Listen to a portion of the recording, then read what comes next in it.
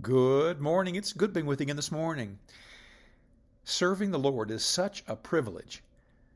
I have to pinch myself once in a while to convince me that what I'm being allowed to do in the ministry is for real. I love preparing and delivering messages from God's Word. I love serving the people of the church.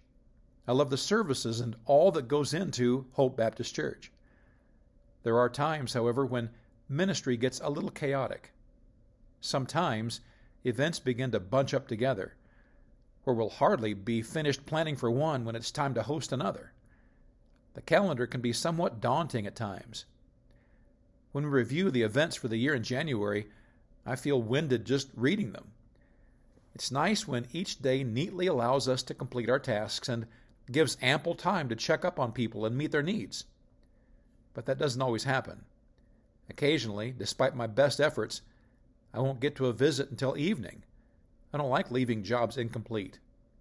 But when that happens, I try and remember that it will be waiting for me in the morning.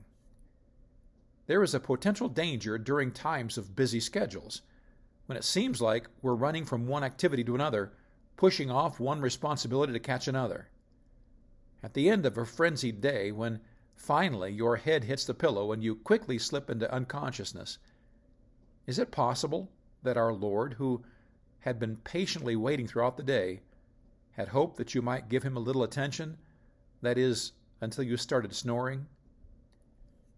How many days or weeks slip carelessly by with no acknowledgement of God?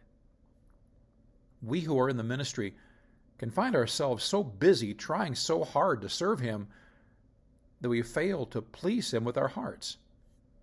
God loves it when we serve him with our all, but the effect of our service fades when it becomes more important than time with God himself. I'm afraid that many of us have been guilty of substituting a life of service for a life of devotion. God never asks us to choose one or the other. In fact, we can't ignore either one. God created us with a need to worship him, and we must regularly demonstrate our love and appreciation to him, both personally and corporately.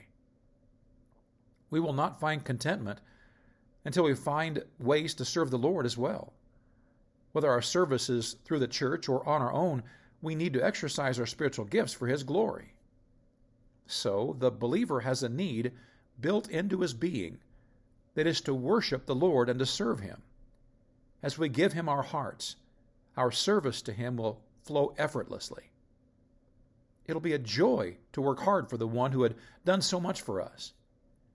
John warned the church at Ephesus that though they were a hard-working church and very righteous in their discernment, they had lost their first love. He wrote in Revelation 2:4-5, "Nevertheless, I have somewhat against thee, because thou hast left thy first love. Remember, therefore, from whence thou art fallen, and repent, and do the first works, or else I will come unto thee quickly, and will remove thy candlestick out of his place, except thou repent."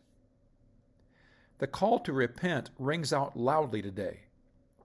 We must be so careful that our diligent labor for God never pushes out our love for him.